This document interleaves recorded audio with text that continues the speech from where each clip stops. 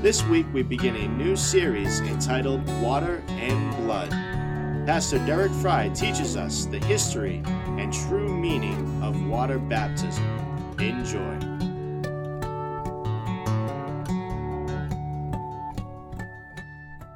How's everybody doing? Good? All right, if you all have your worship guide and your Bibles, you can pull your Bible out and open to 1 John chapter 5, verse 6. New Testament, take a right. It's not Matthew, Mark, Luke, John. It's the next one where the three Johns are together. 1 John chapter 5, verse 6. And I'll just tell you, we're doing a little mini-series. We're going to be talking about kind of two important doctrines of the faith. I'm just going to read this text to start things out. How's everybody? Good? Beautiful day, huh? 1 John 5, 6 says this, "This is the one who came by water and blood, Jesus Christ. He did not come by water only, but by water and blood." This little mini-series is entitled Water and Blood. Normally you say blood and water. It's thicker than blood and water. But this is entitled Water and Blood. I want to start out by just saying this.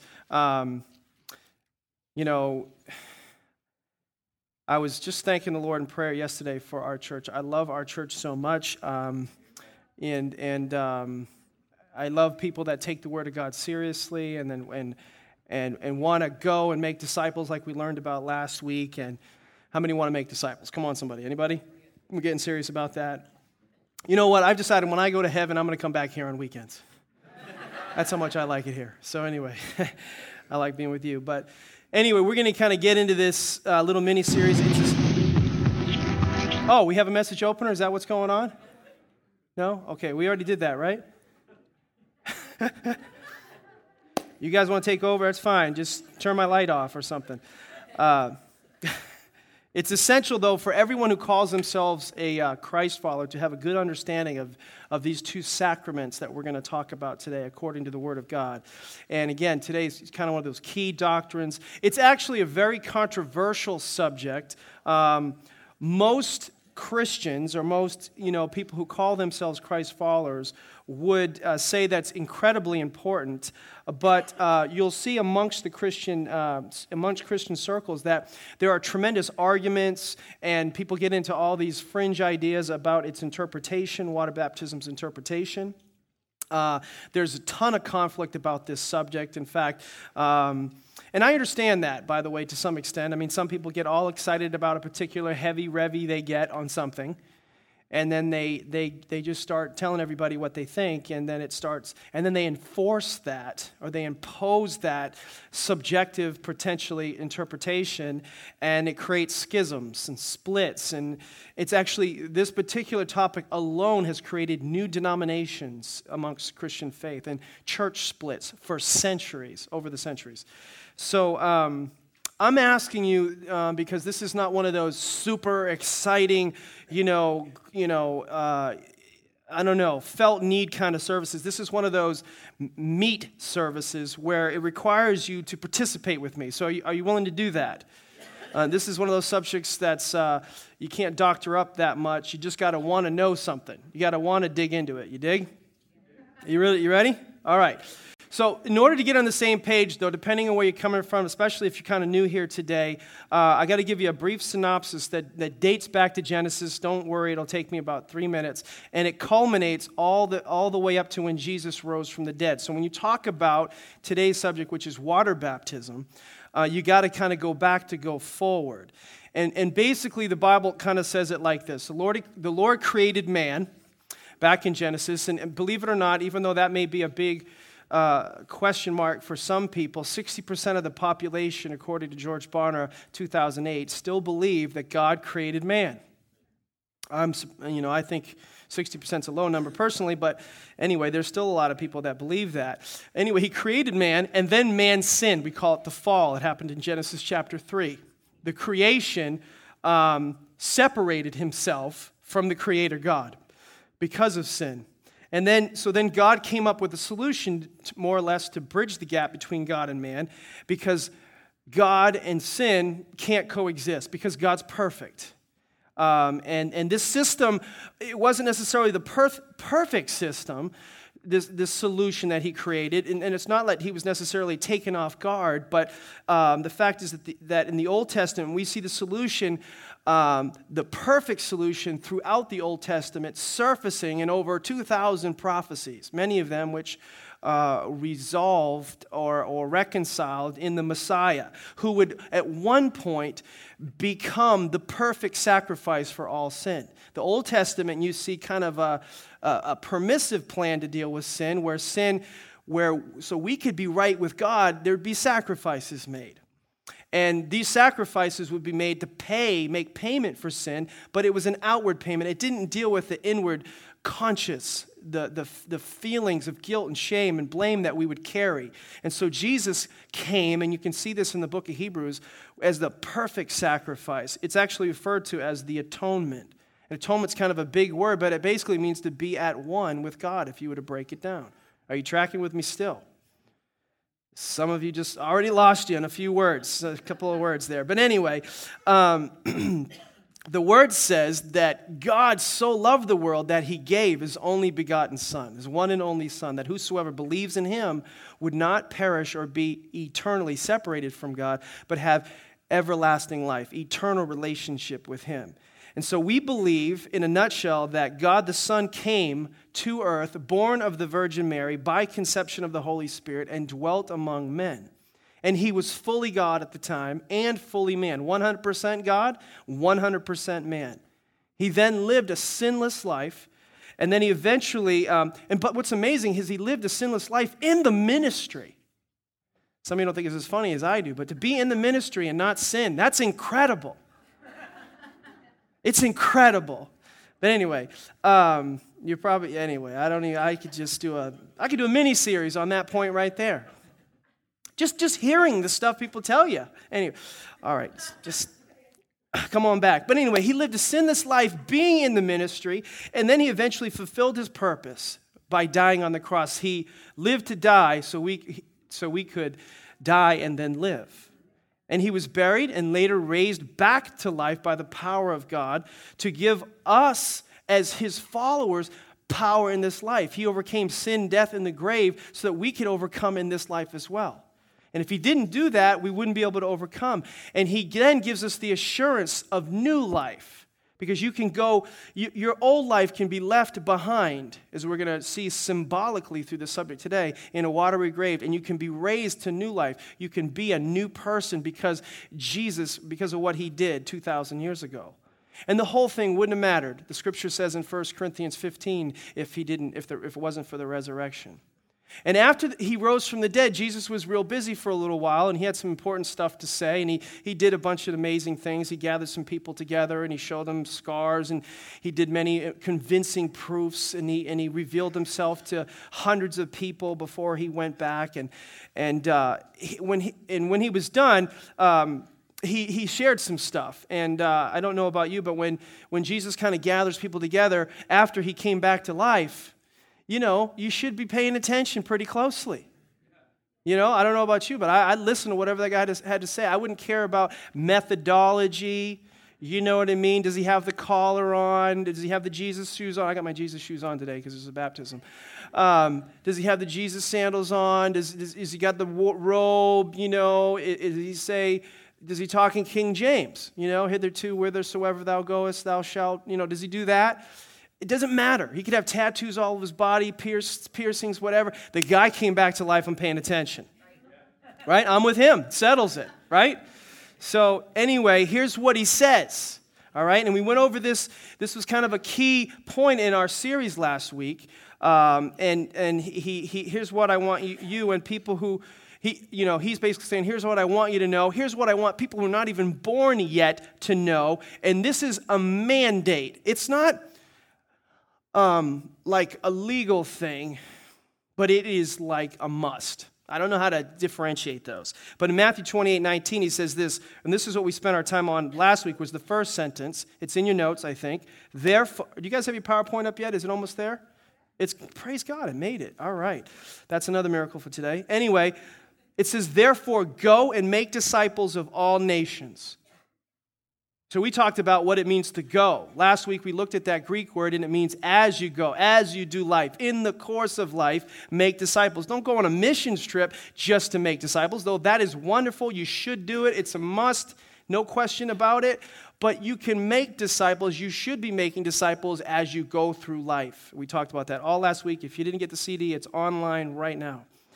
Therefore, go and make disciples of all nations. Then this next thing, read it with me. Baptizing them in the name of the Father and the Son and the Holy Spirit, and teaching them to obey everything I've commanded you, as surely as I am with you always to the end of this age. This is the end of his ministry time. This is the end of his 3-year cycle, and he says, I want you to go, make disciples, baptize them in the name of the Father, Son, and the Holy Spirit, and do everything, obey everything I've commanded you to do. In other words, follow. We've been spending about 3 months talking about what it means to be a follower of Jesus Christ. And so, but to really get a good grasp on this a baptism step, let's rewind just a little bit at the very beginning of Jesus' ministry. And he was an incredible leader. He was the best leader. He was the greatest leader, because Jesus would never ask you to do something that he didn't do or wasn't willing to do himself. But in fact, he did do it. The Bible says, I say as a leader, I shouldn't ask you to do something that I'm not willing to do or haven't done. But honestly, I can't do all those things. But the Bible says Jesus was tempted in all points just as we are, yet without sin. He never crossed the line. But he also fulfilled progressive steps of the faith. One of them, perhaps one of the most significant ones, he fulfilled as well. And he just didn't face temptation, but he walked steps of growth that we should do too. So as we go back, we see a guy, as we go back into the Bible, not 1 John, but actually the book of John, we see a guy named John the Baptist.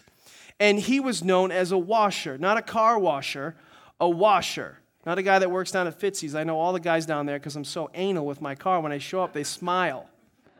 Like, he's back again. Here he is again. And I get to see, George there. He's always there with me because he's just as bad as I am. George Lara in the back there, acting like he doesn't know what I'm talking about. He's always there too. But he was a washer, not a washer for sins, okay? But he was baptizing them into repentance. It was a different type of baptism. He was telling everyone to get ready. It was a readiness. Repent because the one is going to come. The one who's going to come, we need to be ready for when he shows up. And then what happens is one day when John is telling the people about the one who's to come, he knew it was his cousin, of course. Jesus walks towards the river, and John is like, there's the dude right there. Here, that's him. He's coming. That's him. That's the one. He's here right now. I've been talking about him. That's him. And so then when Jesus gets there, they start this little debate. And you see, John was convinced, and he was very good about this, that he was not the main deal. He was not the big deal. He made sure of that publicly by what he said, because a lot of people were giving him too much credit. And quite frankly, that's what happens when you speak the word of God. Sometimes people give you too much credit. You need to put a little parentheses around what I just said. And remember that when you're listening to spiritual leaders or strong spiritual influences, sometimes you can give too much credit to them, and the credit needs to be going back to God, back to God, back to God. Amen? But anyway, he realized that, and he would say things like, you don't understand, people. I'm not worthy even to wear this guy's sandals. I'm not worthy to I must decrease so he can increase. And then you see Jesus comes to John and he says, John, I want you to baptize me. And John was really concerned about that. And they kind of get into a little argument. And he's like, I want you to baptize me. No, I want you to baptize me. No, you must baptize me. No, I want you to baptize me. They're going back and forth. It's kind of like these, I don't know, that cartoon, the two squirrels. They're back and forth. I don't know. You go. No, you go. How many know Jesus wins those arguments? Okay, all right. So Jesus won that argument every time he wins that argument. So in Matthew chapter 3, here's what happens. And I don't know if it's in your notes, but you can look it up. Matthew chapter 3, verse 13. We're going to read a few verses there. Little Bible thumping today. I told you you're going to have to work. Let's get going. Matthew 3, easy to find. Right after that picture of Jesus when he holds the two scrolls, it's the next page. Okay? All right. Matthew 3, verse 13 says this. I've already paraphrased it. Then Jesus came from Galilee to the Jordan to be baptized by John. But John tried to deter him, saying, I need to be baptized by you, and you come to me? Jesus replied, let it be so now. That's my rendition. But it is proper for us to do this to fulfill all righteousness. Jesus knew that this was important for him to lead from the front in this. Then John consented. As soon as Jesus was baptized, he went up out of the water. At that moment, heavens opened, and he saw the Spirit of God descending like a dove and lighting on him. And a voice from heaven said, This is my Son whom I love. With him I am well pleased.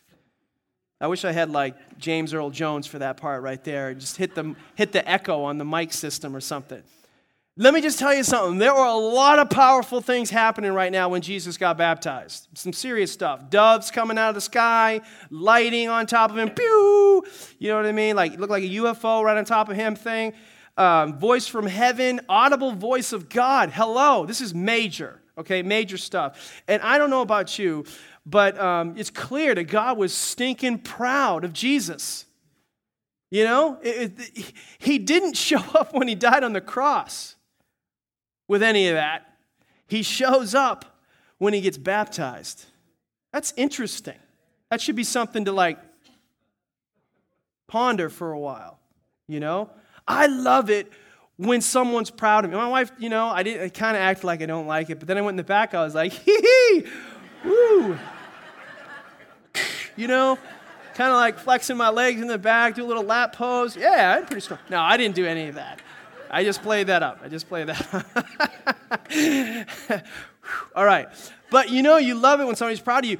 I'm sure Jesus loved it when God was proud of him, right? Right? It's cool to know when God is proud of you, isn't it? It's frustrating when I let him down. It's so bad when I let him down. But it's cool to know when God's proud of me. You know when you've let God down. Those of you who have the Spirit of God in you, it's like there's a conscience. You know when you've done something that's crossed the line. How many, you don't even have to admit, we've all sinned, so how many know what I'm talking about? You know you crossed that line. You know, you can feel it. Oh, gosh, I'm letting him down. I shouldn't have done that. Why did I say that? It's one of God's creation. Bless God. I'd like to, but that's, you know, you love him still. You know, and then after you go away, like, oh, wow, I shouldn't have done that, you know. And I got that Jesus bumper sticker on the back. My gosh, got to get that off or change my behavior. I'll take the bumper sticker off. But God, you know, sets a precedent here that when we get baptized, he's into it. I mean, he put his stamp on it. That's why I wanted to make that contrast between his crucifixion and his baptism. He's clearly into that. It's important.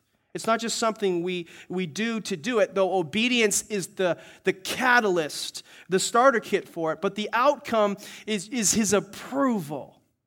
Are you following me this morning? You may not know this, but at this time, being washed in the river wasn't a new thing. It was very common at the time. In fact, if you wanted to move from a Gentile to a Jew during this time, there were 5 different things you had to do. You may not have any interest in this, but I want you to know it was common, but it was a major commitment. The first thing you had to do if you wanted to be baptized before Jesus showed up is you had to be willing, if you wanted to be converted from a Gentile to a Jew, is you had to be willing to be circumcised. Let's move on. Anyway, number 2. You had to be willing to sacrifice an animal, all right? So that didn't seem so bad unless they were important to you, but that was currency to them, basically. You had to have a party with everybody. You kind of had a special name to it at the time. I can't remember. And you had to sign up to follow the commandments, all right? It was serious. You don't get baptized and then not do something different. That's how it was then. You don't change your status of faith and then not do something different. And the 5th thing is you had to experience a ceremonial washing. And by this you were saying publicly in so many words, the old way is gone and now I'm following a new path, a new direction, a new way, a new life. So that was very common back then. But what was different is when Jesus showed up, it kind of went to an HNL. We know what an HNL is. Everybody who's new here, let's help. Everybody who's old, help the other ones, okay? Everybody turn to your neighbor, go, we're going to a whole nother level, okay? Jesus took baptism to a whole nother level. It wasn't new, but it went to a whole nother level. Outside of the church, for us today, what does baptism mean? I used to think, for people who are trying to understand baptism, I actually used to think John was a Baptist. I used to think, my dad, was a Baptist at one time, and so I thought John was the first Baptist. She's a Methodist, he's a Presbyterian, and John, naturally, he's a Baptist. He was the first one, but I didn't get it at first. Why wouldn't I think that anyway? But that's not the case, and I'm getting sidetracked. But what does baptism mean? What does baptism mean? Fill in the blanks here on this. Baptism means to be washed. It's not a denomination, baptism.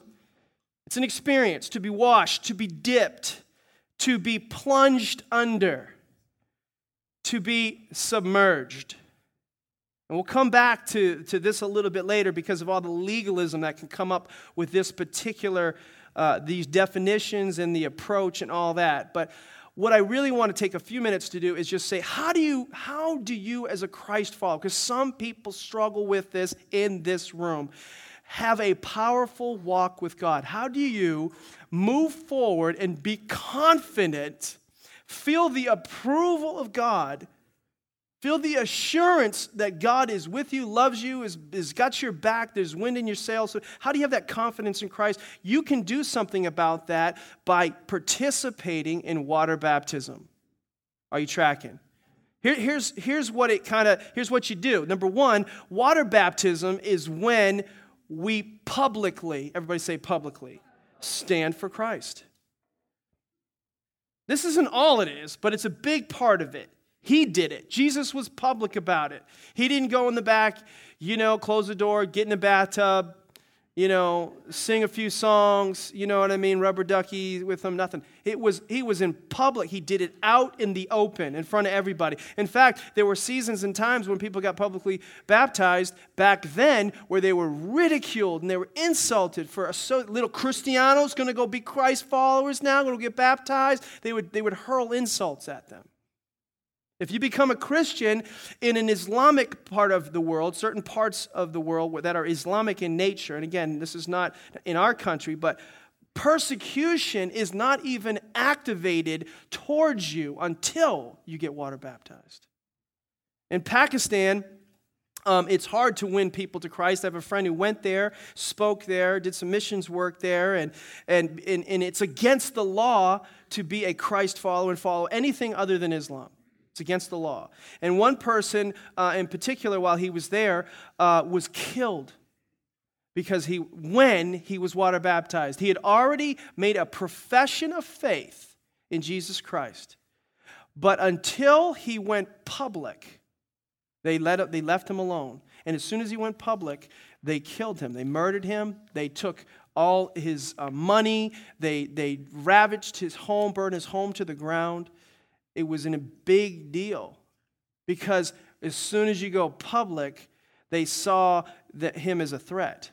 In fact, they had a picture of how he was killed, and they wanted my friend to see it. He said, "No, thanks. I don't think I need to see that." And it was I can tell you more about that if you're interested. But God, the contrast is God craves for us not to be ashamed of Him. And Paul says, "I am not ashamed of the gospel of Jesus Christ, for it is the power of God unto salvation to them that believe." He was bold about his faith. He was obvious in the way he lived. And people today have made Christianity such a private thing, and it was never meant to be private. Personal, yes. Private, no. Never. The gospel would never be perpetuated. The scriptures are, as my father would say, replete with the notion that we are ambassadors of Jesus Christ, His messengers, His walking billboards. The scripture says He wants to make His appeal through us. The scripture says, knowing therefore the terror of the Lord, the fear of the Lord, a personal relationship with God, we persuade men. Scripture is clear. It's supposed to be a public thing. But I'm telling you, our world, our culture is trying to get us to just box it up. Now, granted, we're not supposed to go around and slap people over the head with this black book, you know. And I was raised in some of this extreme boldness. You know, my father used to say, when I got on the elevator on the first floor, when I got to the top floor, it was just me and my Bible. You know, he'd get on the elevator, he'd have a Bible in his hand. By the time he got to the top floor, it was just me and my Bible. Because sometimes it would scare people. So I'm telling you, there's a relational, a lifestyle evangelism. There's a way to share our faith, show it by our loving good deeds, to be able to be a person who cares more about the people than what we want to tell them. I mean, I'm not giving that up. I'm not saying we get so bold that we're slapping people around. But listen, we're supposed to be a light on a hill, not a light under a bushel. Amen? And we've just gotten really private about it. Galatians 3 says, you are the sons of God through faith in Jesus Christ. For all of you were baptized in Christ, have clothed yourselves with Christ. There's something on the outside that's different. This is what you are wearing, and this is what you are. In other words, you have a different look about you. Matthew 10 says this, whoever acknowledges me, remember this is important, hear my voice. Whoever acknowledges me, I will also acknowledge him before my Father in heaven. But whoever disowns me, or is embarrassed of me, or ashamed of me, I will disown before my Father in heaven. That is strong. Going public is huge to God. One time a guy told me he raised his hand in church here to dedicate his life to Jesus Christ, and we give people an opportunity to make a decision to follow Jesus Christ as their Lord and Savior. And there was no altar call. He didn't come down front here or anything like that. And he had a friend in his life who had been witnessing to him, and this guy, that his friend, was inferring that if he didn't go down front, he was still going to go to hell. And it was interesting. So this guy says to his friend, you know, well, there wasn't really an option for that at Metro West Worship Center. And so his friend was kind of upset. So naturally, this guy comes to me and says, why didn't you let me, what's the deal with that? You don't really allow that to happen. And so I explained, hey, you need to thank God for friends like you have who, well-meaning, they care about your spiritual life and are concerned. And I want to say to you, I know what it's like to respond to an altar call. I'm into that. I've been in crusades for Benny Hinn and all these huge tent meetings, with some of the most prominent evangelists in the world, and we've had that here too, and occasionally that still happens. But most of the time, if not all the time, we allow that to happen right in our seats because it can be a matter between you and God. And in fact, it can happen in your car. It can happen in your closet. It can happen in your basement, your bedroom. It can happen in a small group. Going public about your decision is not bad. But I want you to know that the Bible says absolutely nothing about walking down an aisle, going public with that decision anywhere in the Bible at all. In fact, there's no history of an altar call until the last 150 years. And in fact, the first person introduced these kind of things to the ministry of the church was Charles Finney. And so I'm saying it's good. That's not my point. But now everyone thinks that that's just the way it's supposed to be done. And the point is, and let me kind of get to it, is you can make a decision for Christ in the privacy of your own home. You can make a decision for Christ in your seat, back there just between me, you, and God, and just raise your hand and you can put it down. But the best place to go public is through water baptism. That's a must. Can I have a bigger amen from somebody out there? The best place to go public is through water baptism. It's the first way, according to the Bible, not tradition or just a good idea. It's the best way, according to the Bible, to be obedient to Jesus Christ. When I got married over 17 years ago, I was so glad that my wife showed up. I'm sitting down there, I'm like, thank you, Jesus. She came through the door. Yeah, baby. Come on. I was so happy that she showed up. And that day, I put this ring on my finger. And how frustrating would it be if when I came, home, I put the ring on.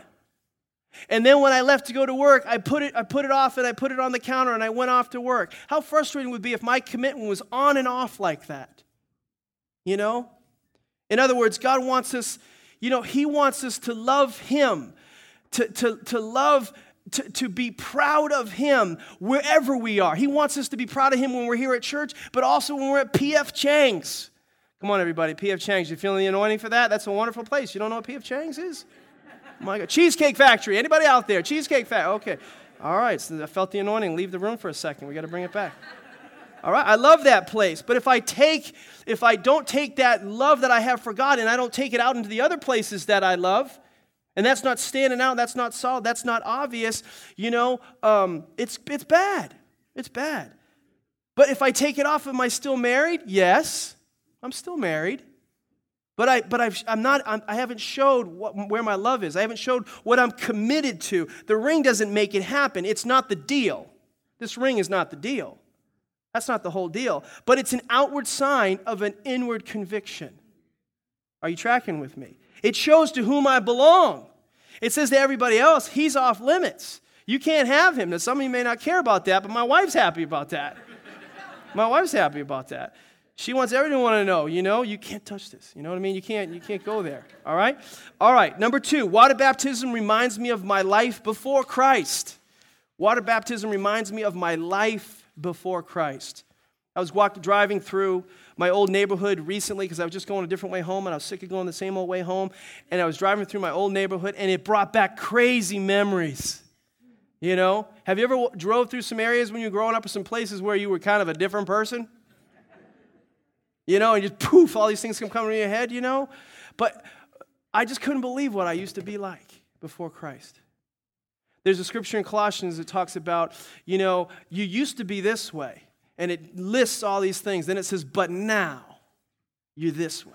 The used to life and the but now life. Water baptism is supposed to be that line that goes, that's the used to, that's the but now life. It doesn't mean there isn't some sin and stuff. And anyone who tells you that after they get baptized, there's no more sin, after they met Jesus, there's no more sin, run from those people. If they tell you that never happens anymore, just run from those people. But for the first 50 years of the early church of Antioch, when they got baptized, they would wear all white. They would come to baptism all wearing white, and they would also wear an old garment around this white clothing that they would have. And it was usually tattered and torn and stained and all beat up. And when they got baptized, they would go down into the river. And when they get under the water, they would take this old tattered, torn garment off.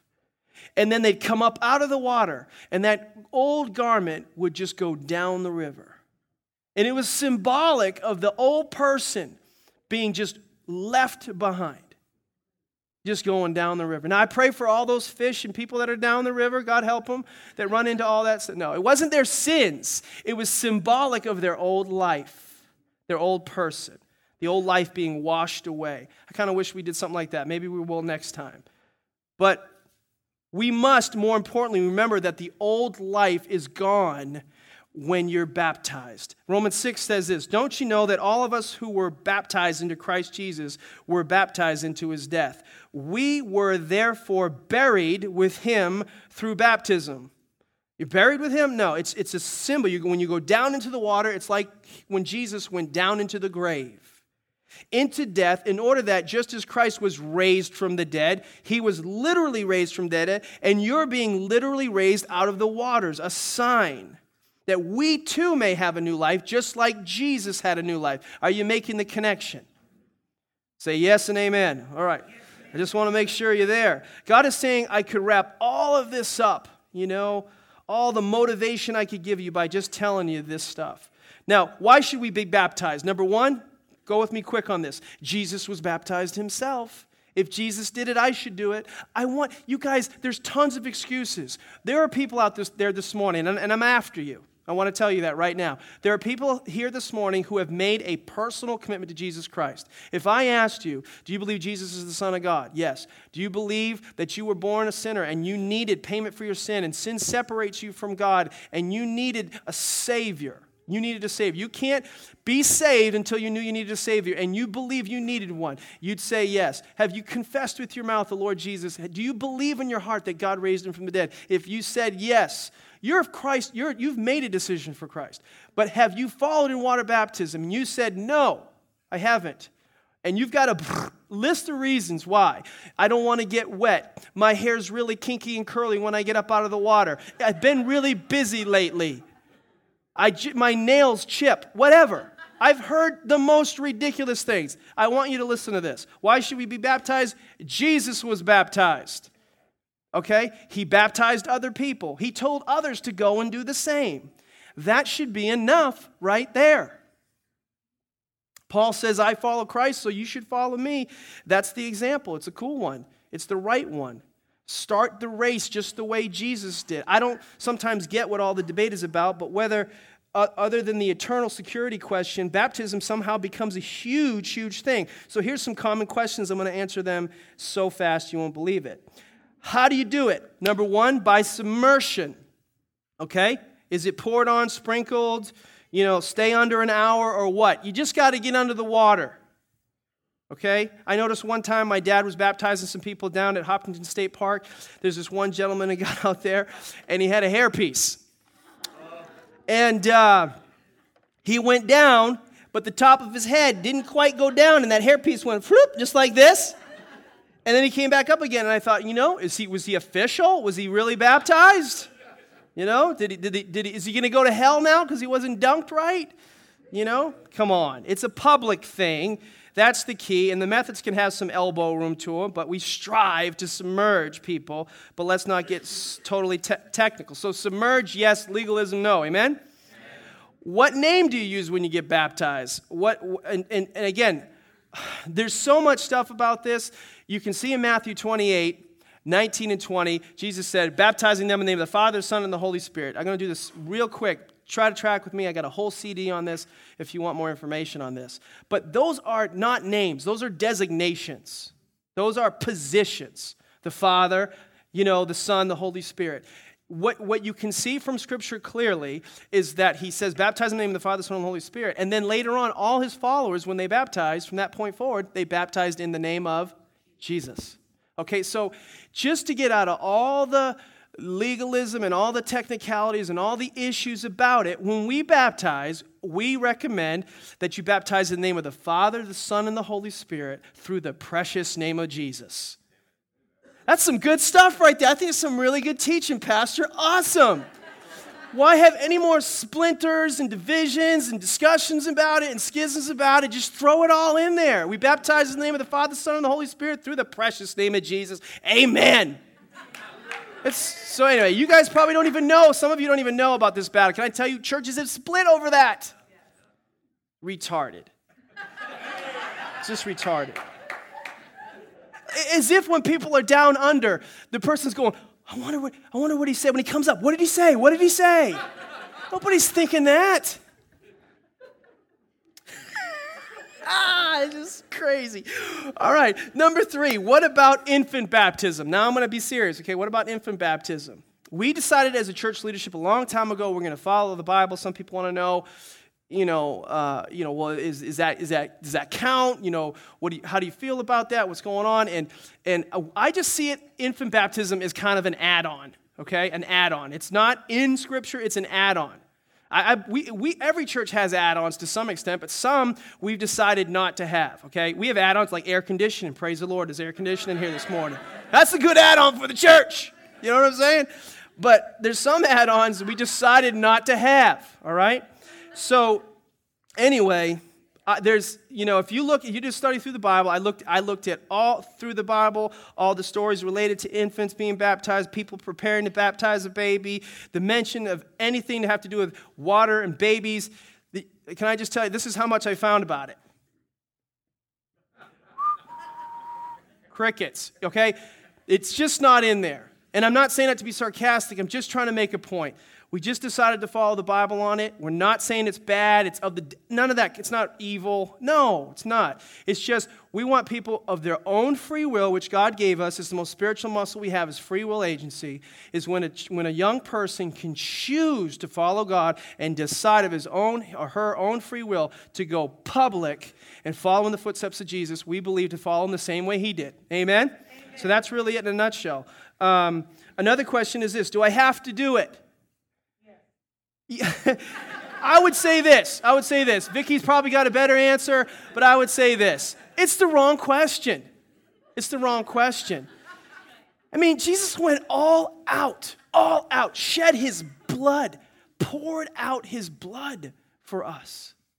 You know, it's just hard to believe how much blood would have to be spilled for you to be willing to get wet. You know? So, should I be baptized again? Perhaps. That's my answer. Perhaps you should be baptized again if you did it before accepting Christ. If you do not know what it means to be a Christ follower, to have made a decision, a profession of faith, a confession of faith, saying to whom you belong. If you haven't done that personally, then you should. You should make that decision and you should get water baptized again out of obedience to Christ. That's your decision. Technically speaking, you might have been baptized twice, but theologically speaking, you'd be baptized once. Amen? Is there anything holy about the water? Some people ask me that. The answer is no. When should I do it? As soon as possible. We have one nearly every month. We're going to have one today. Let me tell you this. We're going to do something different. If you come to Metro West Worship Center, there's certain things that may be predictable. There's some that are not. Here's what it is. We have several people today who are going to be baptized. Already signed up because we have them on a monthly basis. People who have made a decision for Christ in a public service or in a small group or in the privacy of their home. Those people have decided to be water baptized. If you are here today and you're ready to be water baptized, you have not done it, you've made excuses, or you just never did it, you just recently became a Christ follower, and I want to emphasize you need to know that you're a Christ follower, you can get baptized right now. You can get baptized right now. We have towels, shirts, shorts in the back. If you want to get baptized this morning, don't look at your wife, your kids, don't look at anybody. Look at your heart and say yes or no. If you have not been baptized and you want to, don't make any excuses. Get up and go to the back right now. Just get up and head right on out there. Who wants to be baptized? Anybody want to do it? Step up to the plate. All right, Robert, good job. Anybody else? Just head out to the back. God bless you. God bless you. Anybody else want to get water baptized today? Hallelujah. Hallelujah. Thank you, Jesus. Now we need to take action once in a while, right? If you're thinking about it, you got that little tug in your heart, go ahead and get it done. Go ahead and get it done. Your hair might get messed up. We don't have curlers. We don't have makeup or any stuff like that. We got the bare necessities, okay? We got the bare necessities this morning. So you can go out the side door if you don't want anybody to see you afterwards. Amen. Go ahead and get water baptized. Praise the Lord. Anybody else?